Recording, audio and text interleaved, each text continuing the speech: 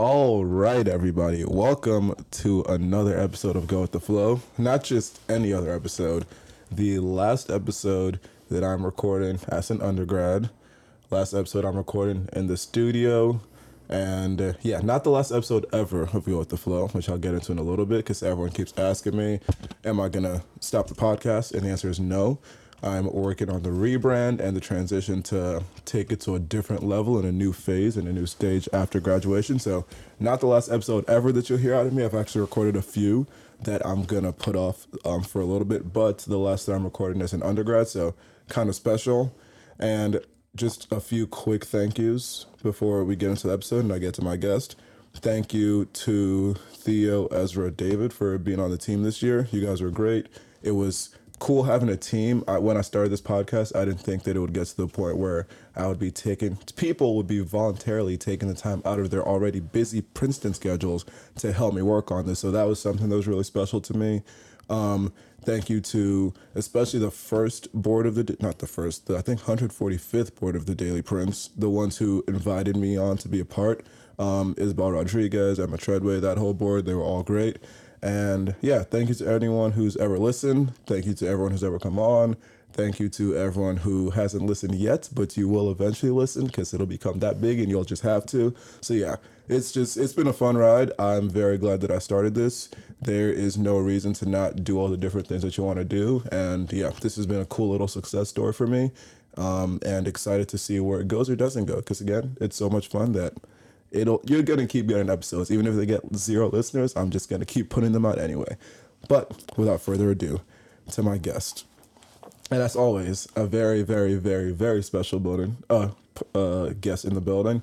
My third Olympian now that I've had on the show. It's like I might just have to become a podcast specifically for Olympians, but Sondre Guttormson is in the building. Welcome to the show, Sondre. Thank you very much. Thanks for having me. Of course. And so the way that I start every single episode, I ask my guests to introduce themselves, tell me where they're from, stuff they do around campus, and then just any other general introduction that they would want the people to know. So take it away. Cool. First of all, it's nice to meet you. I met you a couple of weeks ago. Yeah, we met like a month and a half ago at a birthday dinner. Happened to sit right across from each other. And Time's been moving fast since then. Yeah. Lots have happened. Yeah, so my name is Sondre Guttormson. I grew up in Norway. I'm a pole vaulter. I spent a couple years at UCLA before transferring here, right kind of when COVID happened. And I'm a junior, and I just finished my junior year now, and I study psychology. I got my psychology shirt on, actually. Just like, I'm a neuromajor, so kind of similar. Very similar. We share a building. Yeah. Yeah, that's about it. I've only had like a year physically on campus because of COVID and transferring and everything, so I still feel pretty new to the university, and yeah. And so how would you describe this first year fully in-person experience, being able to run track, how would you describe the way this year has gone overall for you? It's been great. Like, I came here not really knowing many people other than my brother and maybe like a couple guys on the team. But like when you're doing a sport, like you get to know so many people so fast. Like I remember just like after the first week, I had met so many people and already like started developing friendship, and definitely helped having a brother too on the team, just kind of like showing me around, showing me everybody, and it was a very good start, and it's been a great year. I'm glad that COVID hasn't affected this year. Yes, me too. Very much so. I can agree because I'm obviously a senior, graduating now, but all last year was one that was very, very much so COVID affected, and it's been good that other than the last 2 weeks of first semester when stuff got shut down to the rising cases, we've had a pretty regular year, so that has been very, very nice because the virtual semester, the virtual school, and all that stuff was not very fun. But you mentioned that you have a younger brother, also on the track team. What year is he, 20? Yes, he's actually also a junior because when I transferred here, they accepted only a year out of 2 of my UCLA years. Okay. So that's how we both became junior, or like the same year, class of 23. Okay, but who's older? You're older? I'm a year and a half older. Okay. So when I was at UCLA, I was class of 22, and then now I'm class of 23. Which, okay. Yeah. Feels a little weird, but And so when I was reaching out to you to get on the podcast, you said that you were in, or you didn't say. I was just looking on your Instagram. That's where I did most of my research. You were in Norway as of like very, very recently.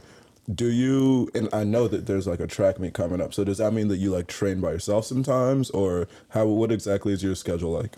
yeah, we've always been kind of like individual in terms of like training, and my training is very like I'm training my brother my whole life pretty much, and we've been doing pretty much the same stuff. Him and I.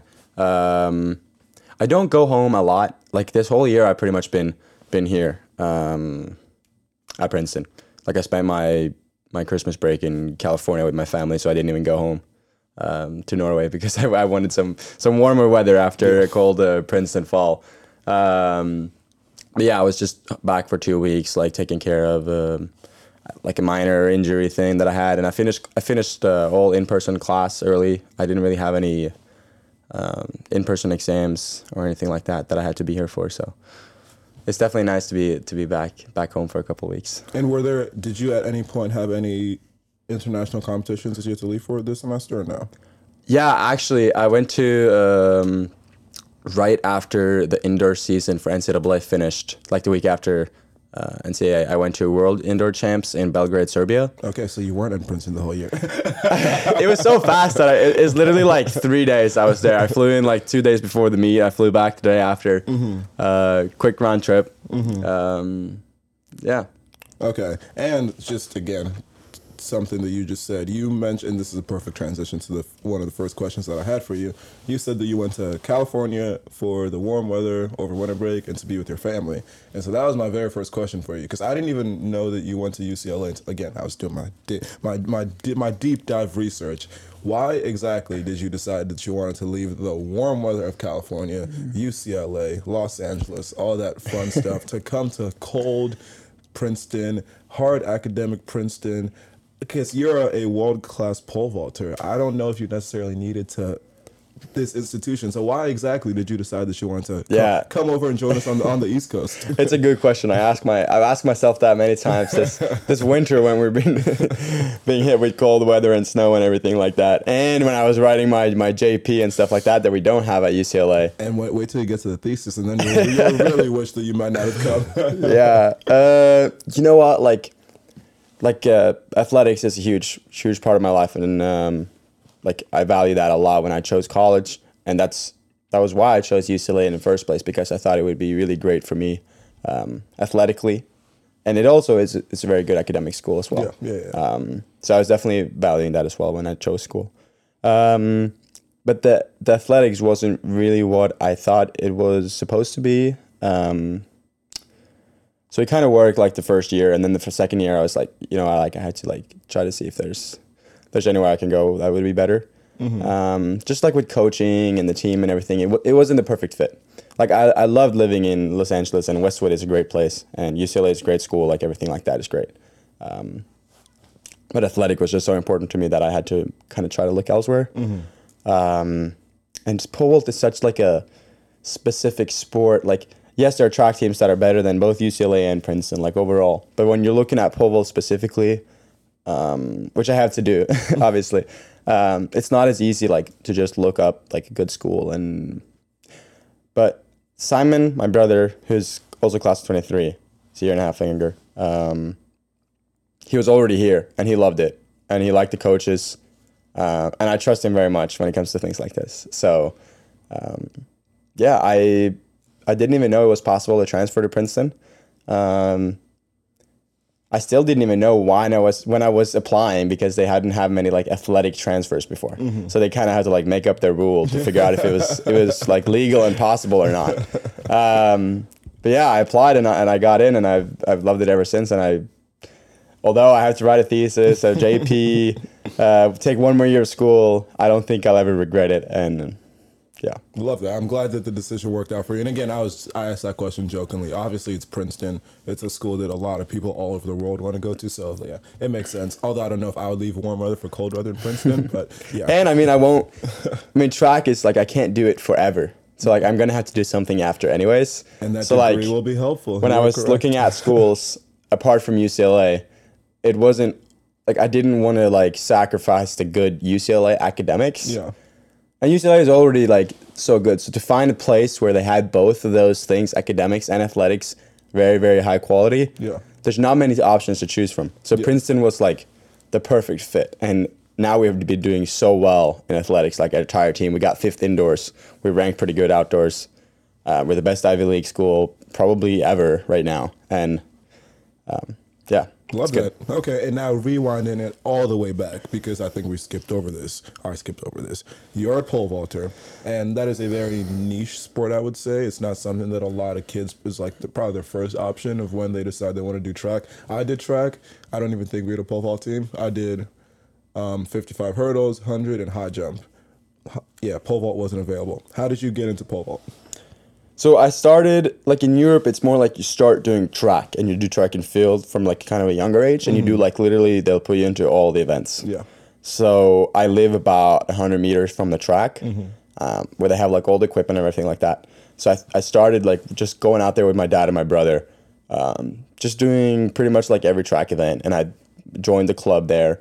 And then pretty early on, my dad would like, we had like a pole. They like the club had a pole or a couple poles. So he did it when he was young, but he didn't really have a coach. So he's like, I really liked it myself. So I think my sons would like it too. So we like tried it a few times. Didn't really like. I kept doing all the other events for a very long time, but I kind of just got better and better at pole vaulting. And when you get good at something, you start liking it too. And I think it is because I always had like good coordination. I wasn't like the biggest or strongest child. So pole vault, you were still able to like use your coordination to still beat the guys that are bigger than you. Yeah. And then I'd get beat in some of the more like physical events. And then obviously when I started maturing and stuff, like I'd also got better at the other events, but pole vaulting was the one that I was really good at. So. And when was that point where you realized that it was something that you could be really good at? Like how old were you, would you say, when that happened? I'd say around like 16, 17-year-olds. 17 probably. It was when I like first time I think I broke like any like national like age group record. Before that I wasn't like even close. But like when I was 17, it's the first time I like broke any like national record. I mean, Norway's a small country, so it's not like a huge achievement still. But it was like I qualified for like the European Youth Championships and stuff like that. I actually got a under 18 European champs medal, bronze medal. So I guess that was when I like, okay, I'm kind of decent at this thing. I think I'll stick to it for a while. Yeah, I could do okay with this. And so again, looking at some of the heights, was that what? Heights, yeah. Heights that you've cleared, is that the terminology? Yeah, that's okay. good. And you're, which we'll get more into this later, but you have the Norwegian national record of 5.81 meters, which is equivalent to 19 feet. Because again, I need everything in feet. Meters make no sense to me. To me, this could be 5 meters right here. So okay. 19 feet and some spare. Yeah. So very, very, very high up. And this might seem like a stupid question, but what does it feel like when you're that high in the air?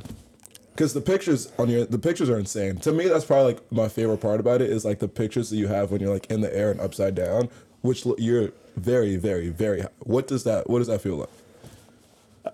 If you hit a really good jump and you feel that it's a good jump and you just feel like you're being launched. That's insane. Like it feels like what it looks like kind of. You feel like you're upside down and like when you let go of the pole, you're literally being launched into the air and you just hope you don't hit the bar on your way up there. But like the process of like getting upside down and everything is very like technical and you're very focused and you've done it so many times that it's kind of like autopilot. Yeah, it's like muscle memory. But then when you like hit a really good jump, it feels effortless and it feels great. Kind of like a trampoline almost, maybe? A little bit. Okay. But it's like even more powerful than like the shot you get of like being flinged off the stick. Okay, and as you just said, you are very high, you're being flung up in the air.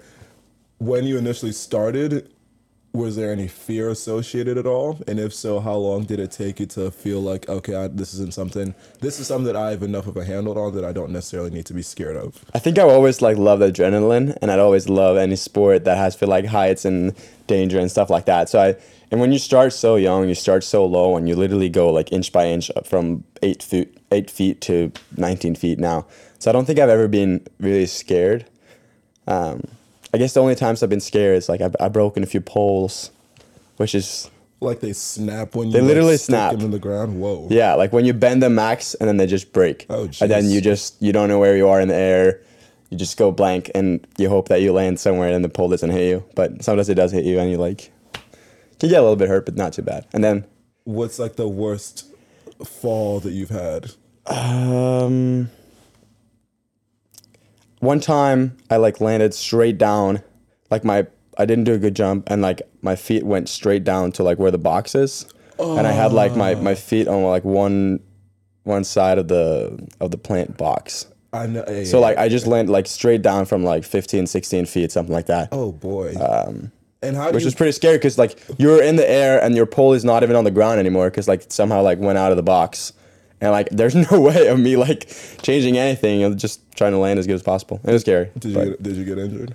I did get a little injured. I had to like go on like a bunch of ibuprofen for like a couple of weeks just because my like feet were all screwed up. And how if see I'm a little chicken. If that happens to me, I'm like, nope, I need to stay close to the ground. I'm just gonna run 100 meters. Yeah, I think that's honestly like maybe the most like challenging. Just after like an incident like that, you get kind of scared, but then you figure it out and then it's all good again. Yeah. And you forget about it. Yeah. And so now to your the workouts that are associated with pole vaulting, because I saw on your Instagram again that you said that hurdling is your favorite either first or second favorite Right. workout to do. You're always hurdling on your Instagram.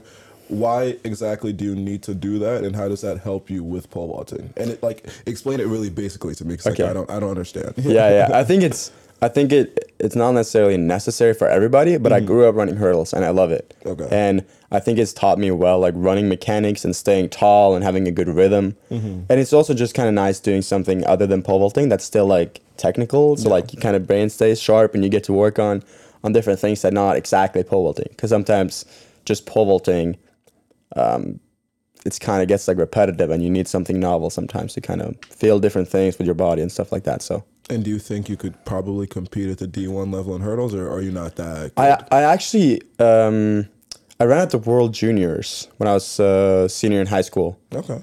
and I got second at CIF, like California State meet, high school meet. So you're pretty good. So I was decent, but then could. it's just like pole vault is just so technical that I don't have that much time to do it that much. But Okay. I think you'll see me at one race at one point at Princeton. Okay, love that. I was planning on this year, but it got a little hectic and I didn't really have time for it, so Fair enough. I'll save it. Okay, and now transitioning more to your presence on the national level, and first the Olympics. And so you participated in the Tokyo Olympics. Generally, what would you say that experience was like for you, starting with when you found out that you would be representing your country, Norway, at the Olympics? I think I found out like 2019 I made the standard, like the official standard, because you can do it 1 year before the Olympics. Wait, what do you mean? So like for track and field, like there's like a mark where you have to hit. And like if you hit that and you're top 3 in your country, you're not guaranteed to go, but like they will potentially select you if you stay in good shape and you show that you're still doing good marks like the next year. Okay. So then I qualified in 2019 because the Olympics were supposed to be in 2020. Yeah. And then I did continue to produce good marks and stuff like that all through like 2020. And then it got postponed to 2021. So I had to like still be in shape, obviously. Was the spot still guaranteed for you after it got postponed, or did they say that they would have to reassess where everyone was at to then give out the spots? A little bit. Yeah, you definitely had to show, I think they just say like proof of fitness, which is just like slightly below what you had to like to qualify, like the mark. Like 580 was the qualifying mark, which I jumped in 2019. Okay. I didn't jump that in 2021. Or I did like kind of late, but like I think I got selected earlier. I don't remember exactly, but I had to show that I was still good. Okay. And before we get to the actual competition question, which I told you that I would ask based on the conversation I had with Sarah last week, who was a Winter Olympian, and she said that in Beijing, the Olympic Village was spread out over a very long distance. She had to drive like an hour to the hockey rink from where she was actually staying. What was the Summer Olympic Village setup like? Was it that spread out, or was it more like a campus like Princeton, like I? Yeah, it was like it was definitely less spread out. There was a huge Olympic Village. I don't even know how many like buildings there were, but there were a lot, and there were like some buildings would only have like one team, like USA would have one whole building because there's so many people. We were like sharing with like a couple other teams, I think. So it's like one like little like half island kind of thing. And then all the dining halls, like they're huge dining halls, everybody would eat in there. McDonald's was at the popular spot. That's what We did not have McDonald's either, so I was disappointed as well. I thought Mo Hamza said that there was McDonald's. No, we had no, I don't think so. There was like something similar, but yeah. I think there's only like a few sports like surfing and some events that you couldn't have like in the Tokyo in the middle of the city. Okay. That were spread out, but Okay. and like the marathon and race walk was like kind of farther because they wanted like to be a couple degrees colder, I think. But Okay. some of them still stayed in the village for a while before they went to their like other small village or whatever. Okay. And what other countries did Norway have to share with? I think it was like Denmark and Venezuela. It's like one other small country. Okay. And were you able to meet any cool athletes at all? I definitely saw like a lot of good athletes. I don't think I was hoping to see like Simone Biles and some of the gymnasts, but I think they stayed somewhere else because they were like so famous or whatever. I met like my one of my childhood idols, which has had the world record in the pole vault. His name is Sergey Bubka. He jumped 6'14", which is 20 feet 2 inches or something. So that was cool. Yeah. I wonder if the U.S. gymnasts actually did stay in a different place, because I don't. Yeah, they did, especially the girls at least. Because I'm thinking of like the USA basketball team, who are They also, I don't think, stayed in the village because I was trying to look for them. Okay. And okay. they're easy to spot. I spotted the French guys because they're like all super tall. Rudy Gobert's, but yeah. no, I think it's because like it would be like too intense for them. Okay, which is okay. Because I was about to say and maybe the cardboard beds wouldn't be able to hold them either. And that leads me right to my next question: the cardboard beds, the infamous cardboard beds. What were those like? So what was it like sleeping on a cardboard bed? Honestly, they weren't that special. They had like this. The bed frame was like cardboard, and it could definitely hold you. And then there was some kind of weird, different kind of mattress that you could like flip and like change the firmness. I think it was supposed to be like environmental friendly and not anti-sex bed that everybody says they are. I think it was because like they were like cardboard, so they were like good for the environment. And they just like one of my roommates actually like I think when he like sat on it, it like cracked. So like they had to come like change one of the pieces because they weren't like that stable, I guess. Yeah. I thought they could hold pretty much. Like I slept fine. But. Okay, and again, I don't think it makes sense for them to have been anti-sex because, like I said when Mo was on here, if the 3 gymnasts probably weigh the same as one like wrestler or something. So yeah, I don't think that doesn't make sense. I don't think they could take that amount of things into consideration for making it anti-sex specifically. But I digress. And so to your actual performance, you hurt your quad. I did. When did that happen? Was that like first jump? Like how soon did that happen? I made the first height, which was 550, so it's 18 feet. And then I started to feel a little sore, but like when you're in the Olympics, you don't really like think of anything because it's like you just go and you can't like do anything about it. And then on my first attempt at 18.5 or 18.6 or whatever it was, I felt a sharp pain and I was like, oh no, that's it. And I guess I had like one little bit of a hope that it would be fine. And then I tried like walking back and I'm like, nope. Because I had the same injury like maybe like 5 months earlier. I was like, damn, this feels so similar. And like, yeah, that was. And what is going through your mind when in this moment that you've been waiting for your whole life? It was really like, it was definitely very frustrating and annoying because like it's the freaking Olympic Games and it only happens once every 4th year. Yeah. And I was in the best shape of my life. I just had like a really good training camp in south of Japan where I would jump really good heights that would have made me like at least make the final and maybe like top 6 in the final or something like that. Yeah. And it's unfortunately sometimes these like muscle injuries happen when you're in really good shape because you're able to like perform even like you're even more explosive, even faster than normal, and then things like this can happen. So it was very unfortunate, but I try to stay positive and be like, you know what, there's only 3 years to the next one.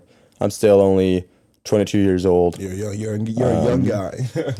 Yeah, still one of the youngest guy in the field, and I hope to compete at the 24, the 28, maybe in the 32, you know? Yeah, yeah. And it's just one of those things where I don't know how closely you follow basketball. Do you follow basketball at all? Not really.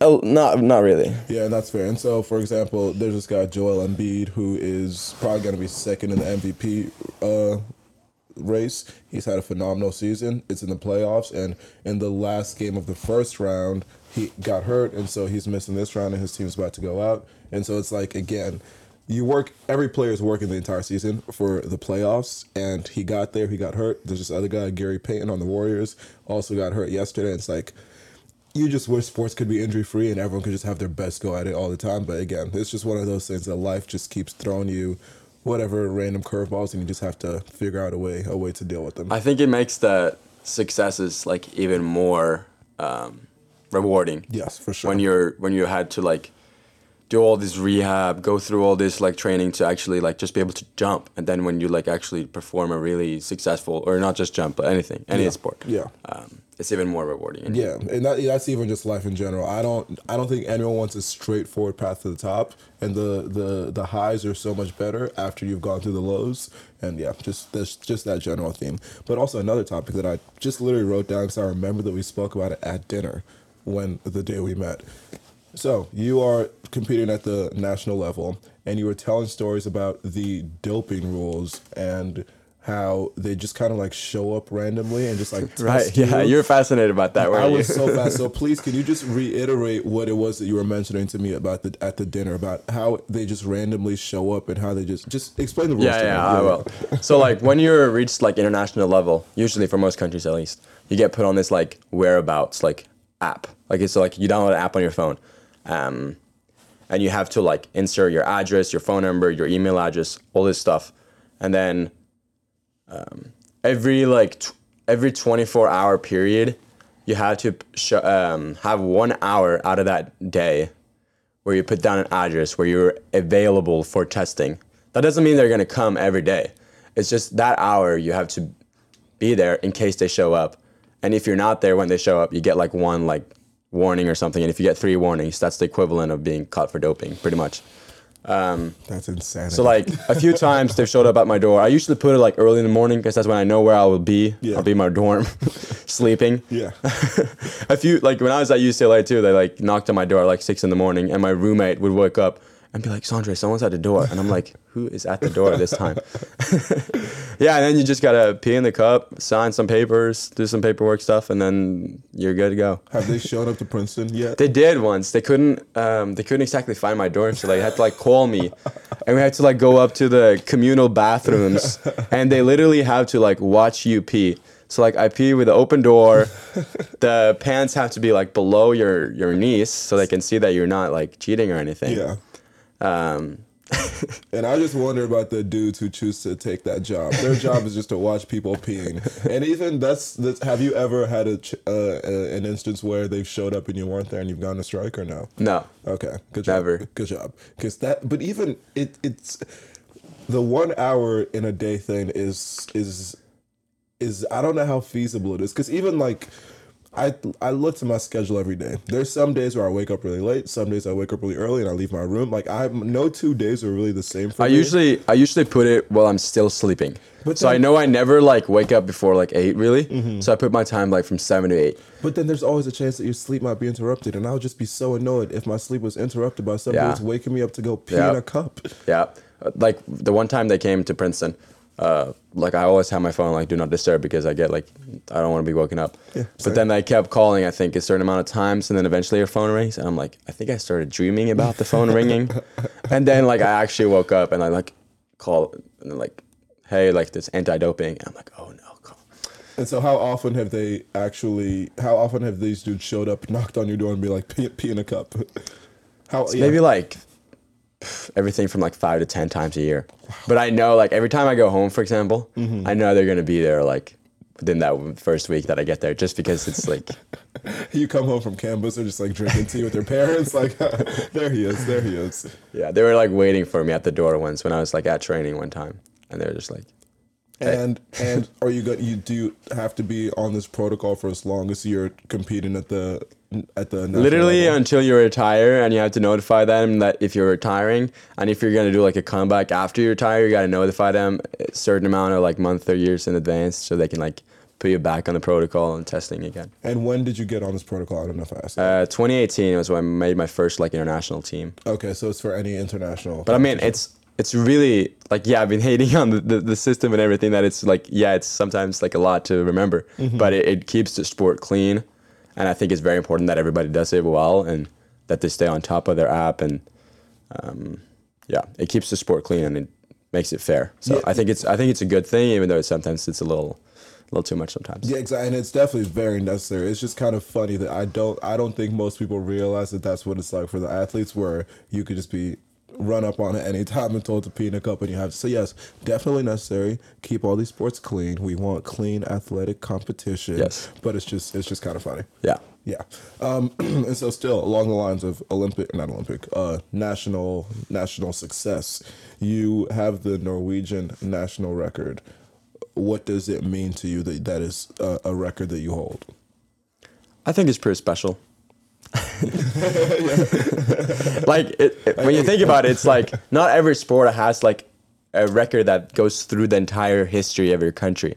Like, 'cause you can't be like it's hard to measure a basketball player now against like a basketball players like 10 years ago, or like Yeah. soccer or any like sports that hasn't had like an actual measurement. Yeah. But pole vault and track in general, like there's literally nobody ever in the country of Norway that has jumped higher than me. And when you think about it like that, it's pretty cool. That is pretty insane. And was that so? It was the 5.81 meters.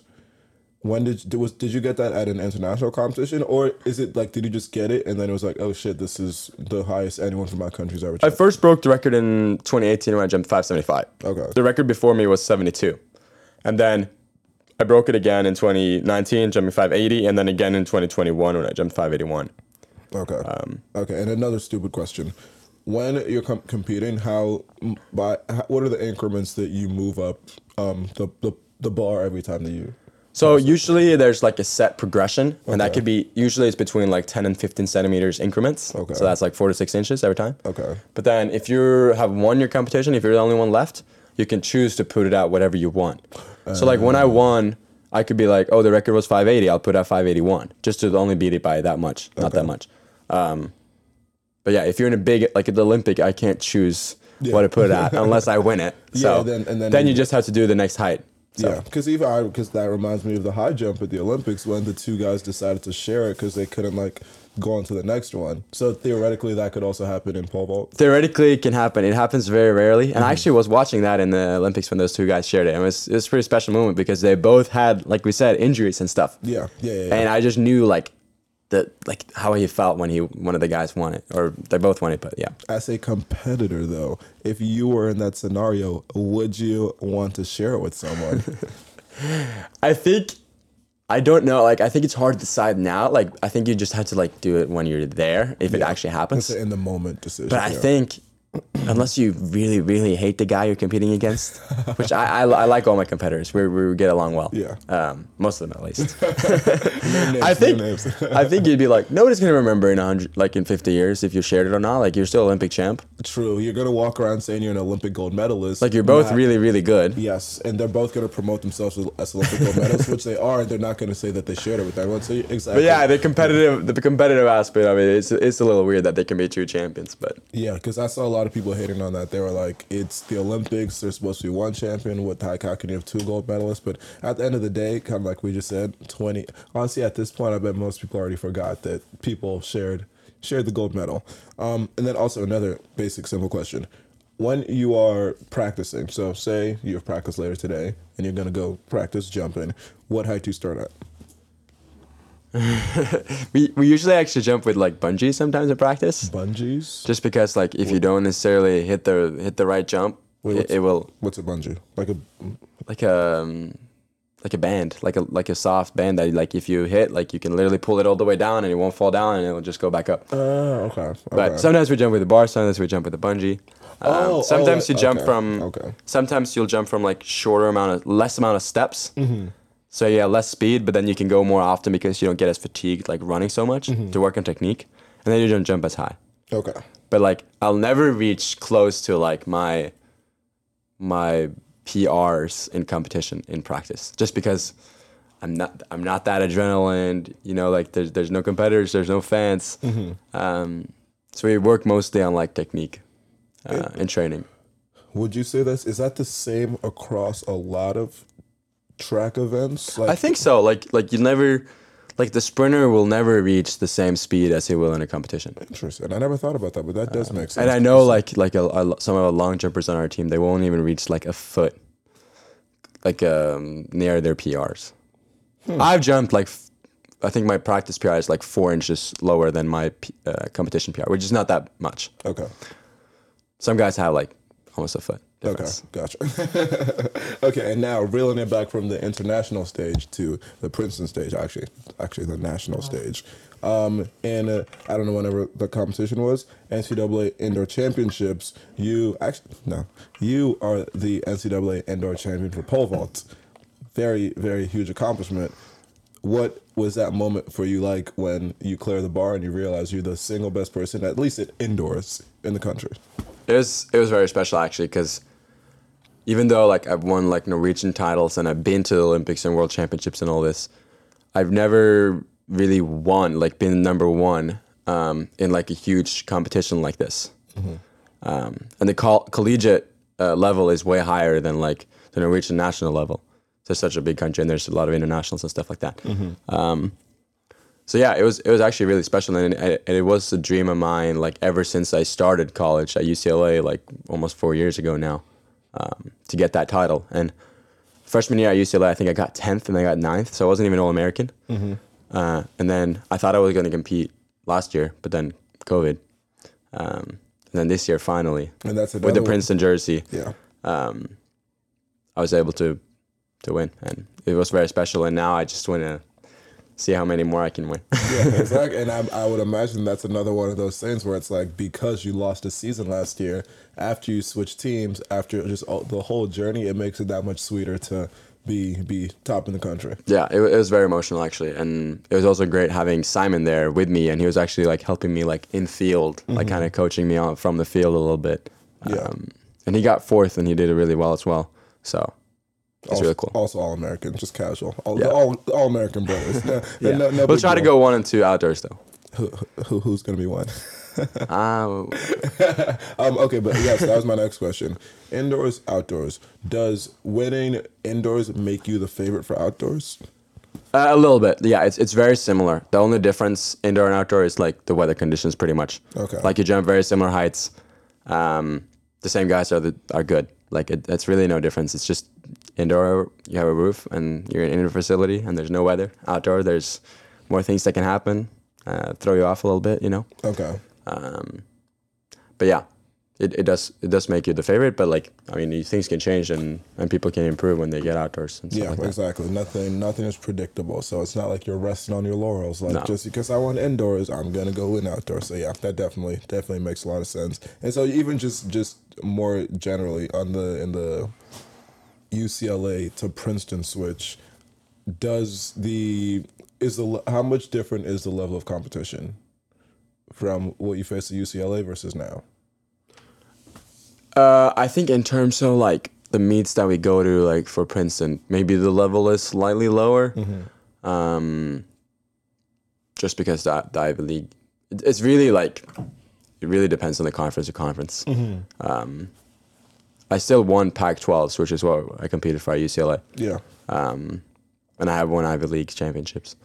But I wouldn't say it's too big of a difference, the level of competition. Okay. And then you still go to those, I mean, you still go to NCAA and everybody will be there. So. Yeah, sure. And do you have the UCLA record also? I do, actually. So you got that your freshman year? I did. Love that.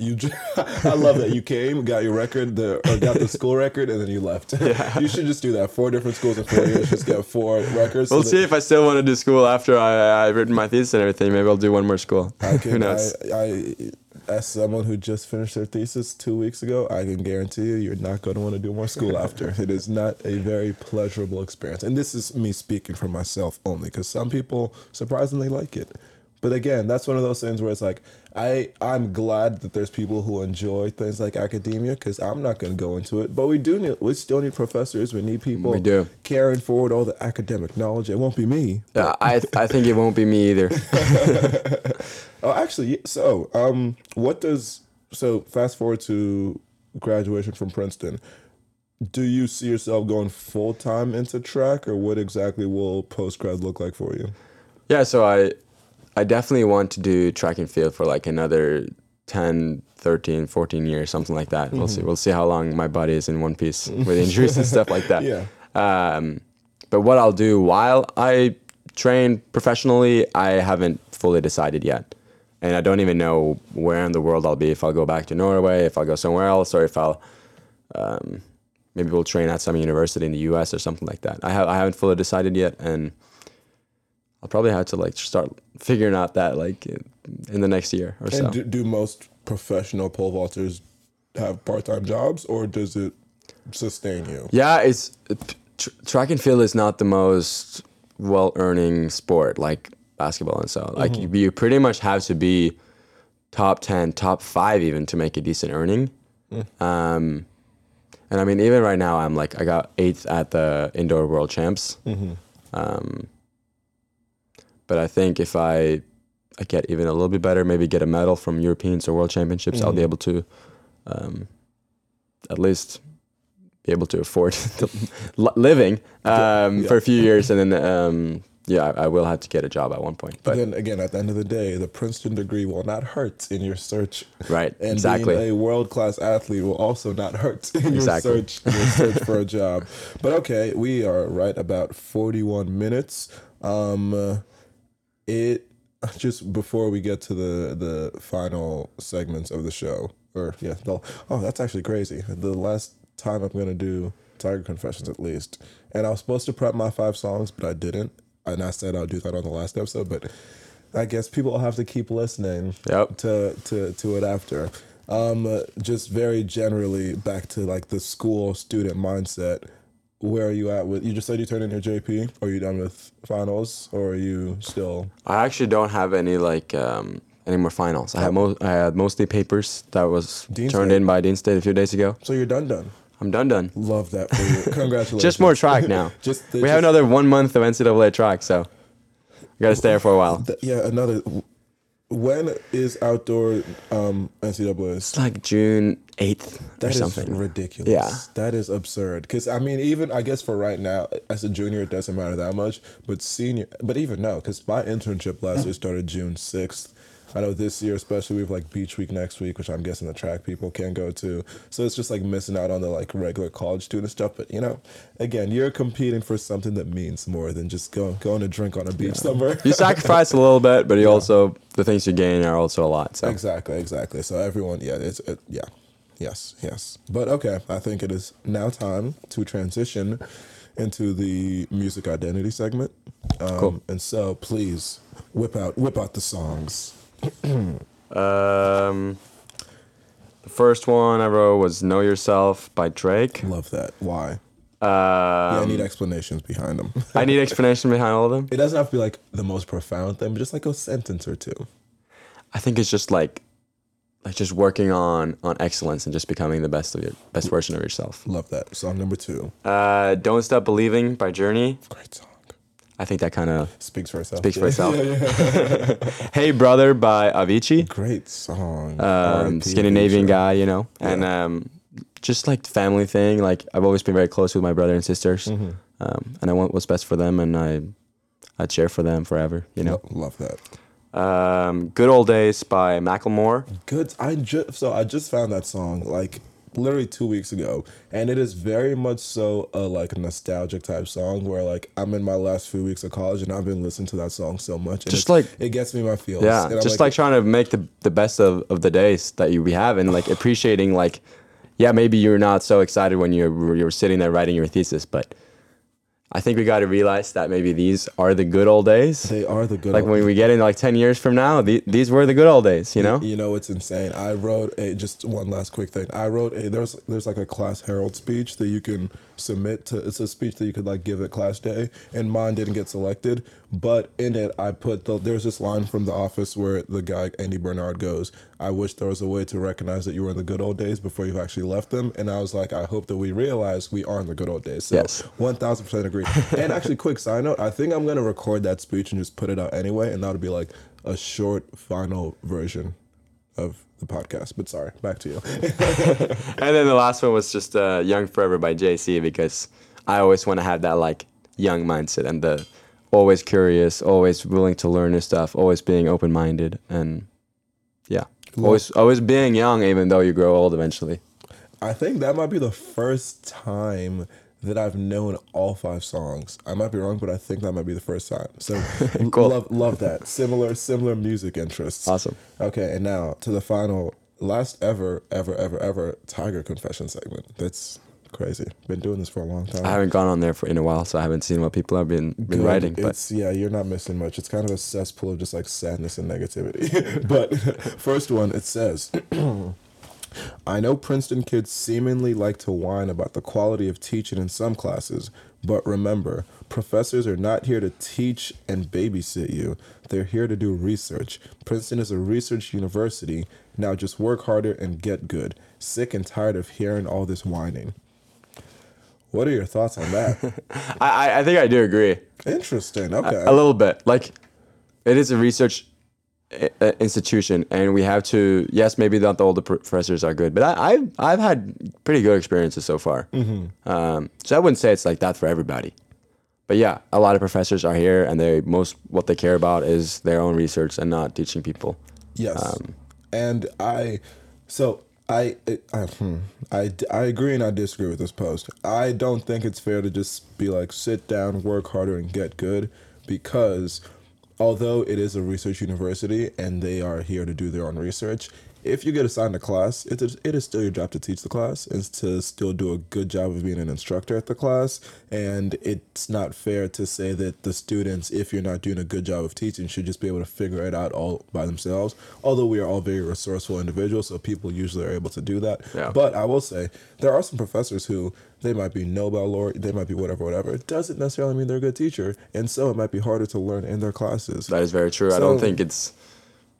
Yeah, I don't think just because you're a very good researcher and maybe have a Nobel Prize or whatever doesn't mean you're going to be a good teacher. Yes, maybe you'll be worse, actually. Exactly. And so it might be that these people just aren't great teachers, and so it's just that much harder. So I get the concern. I agree and I disagree. Yes, they're here to do their research, but if they're not great at teaching, they should get better. I think my psychology professors have been really good, actually. I don't know if it's just a departmental thing and it's not as good in other institutions, but yeah, I've been lucky at least. And I will say my neuro professors have also been pretty good, especially the class I've taken this year. Very, very pleased as someone who wasn't the biggest pro neuroscience person beforehand. And then second one, might be hard to think of a response on the spot, but it says, what's a misconception that you had as a kid that you learned was wrong way too late? Oh, that's hard on the spot. That is hard on the spot. I haven't even thought of an answer too, so I'm trying to think of my answer right now also. Misconception that you had as a kid that you learned was wrong way too late. And for everyone thinking, try to come up with your own answer. Or for everyone listening, this is... Were there any good answers to this one or no? Actually, I should have looked at the answers. I mean, there's Princeton. There's probably some very smart kids there that's answering good. I should have looked at the answers, yes. I would... Maybe that... Maybe it's like, I don't know if it's a misconception, but like when you're, just like we talked about, like valuing our days right now. Maybe not just like trying to, like I think a lot of the times when we were in high school, we were like, oh, I just want to go to college. Or when we were like in elementary school, we were like, oh, I want to go to high school. Maybe just be like, well, now I'm in college. Let's just like enjoy that for how many more years or months I have left. Living in the and moment. not just try to be like, oh, I'm so excited to get a job or like whatever. Yeah. We might rush ahead too much rather than just being in the moment. That's a good one. I will say, okay, I have an answer, and I think I spoke about this somewhat recently.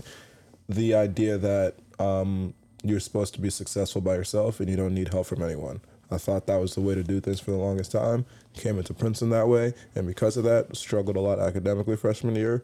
But if I'd realized earlier that, again, no one gets anywhere by themselves, what's the saying? It's like faster alone, further together. Something like that. Something like that. And seeking help is also like just being able to seek help, I think, is very helpful. Yes, also along those lines. Also, I thought it was like a sign of weakness to ask for help, but that's obviously not the case. So, two things that I used to think, misconceptions I had that I realized. I wouldn't say way too late. I'm glad that I've learned them now. Could have learned them earlier, but Yeah. you know, it is what it is. But we have now done 50 minutes. Awesome. This has been the last episode. It's an undergrad that I'm recording. It's this, iteration of the podcast. Sondre, thank you so much for coming on. Do you have any final words for the people? Thank you very much for having me as your last Princeton guest. I'm excited to see what happens next for you and keep listening to your podcasts. Thank you. And likewise, very excited to keep cheering you on in your pole vaulting journey and career. And I guess for everyone listening, thank you. This has been I keep saying this, the podcast is the most enjoyable thing that I've done this school year. Very glad that I started it. Looking forward to keeping it going. Again, for everyone who's ever listened, thank you. For everyone who hasn't listened yet, thank you. Share with your friends. Yes. Tell a friend to tell a friend to tell a friend. Yes. This has been the last undergraduate episode of Go With The Flow. Thank you for listening.